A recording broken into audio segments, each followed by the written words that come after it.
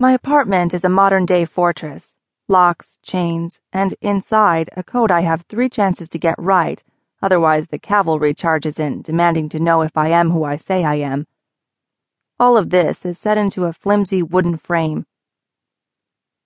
11 hours cleaning floors and toilets and emptying trash in hermetic space. 11 hours exchanging one-sided small talk with mice. Now my eyes burn from the day, and I long to pluck them from their sockets and rinse them clean. When the door swings open, I know. At first I think it's the red answering machine light winking at me from the kitchen. But no, it's more. The air is alien, like something wandered freely in this space during my absence, touching what's mine without leaving a mark. Golden light floods the living room almost as soon as my fingers touch the switch. My eyes blink until they summon ample lubricative tears to provide a buffer. My pupils contract, just like they're supposed to, and finally I can walk into the light without tripping. They say it's not paranoia if someone is really out to get you. There is no prickle on the back of my neck telling me to watch out behind me, but I'm right about the air.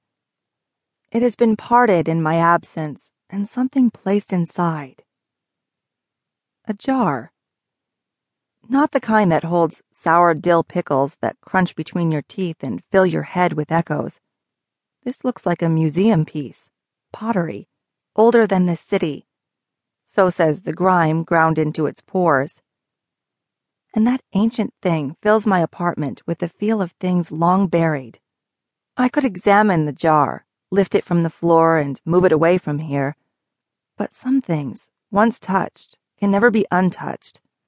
I am a product of every B-movie I've ever seen, every superstition I've ever heard, every tale old wives have told.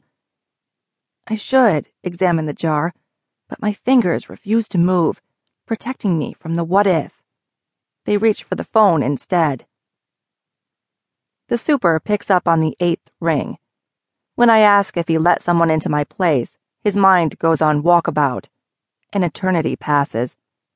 During that time, I imagine him clawing at his balls, out of habit more than anything else, while he performs a mental tally of the beer still left in the fridge. "No," he says eventually. "Something get stolen?" "No."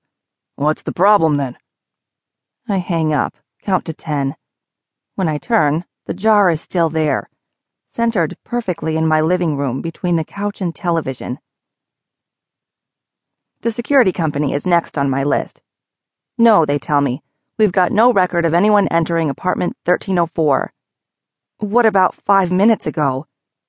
Silence, then, we've got that. Do you need us to send someone out? The police give me more of the same. Nobody breaks in and leaves things. It must be a gift from a secret admirer. Or maybe I'm crazy.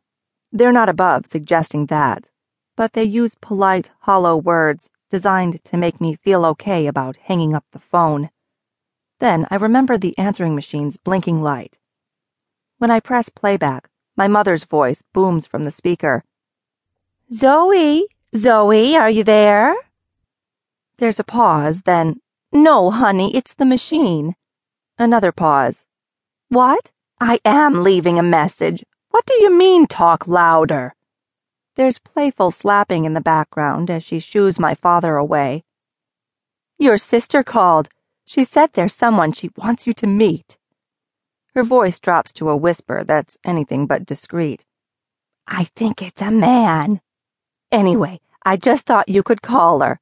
Come over for dinner Saturday and you can tell me all about him. Just us girls." Another pause. "Oh, and you, of course. You're almost a girl," she tells Dad. I can picture him laughing good-naturedly in the background. "Sweetie, call me. I'd try your cell phone, but you know me, ever hopeful that you're on a date." Normally, I feel a small flash of anger in my chest when she calls to matchmake. But today, I wish my mom were here, because that jar isn't mine. Someone has been in my space.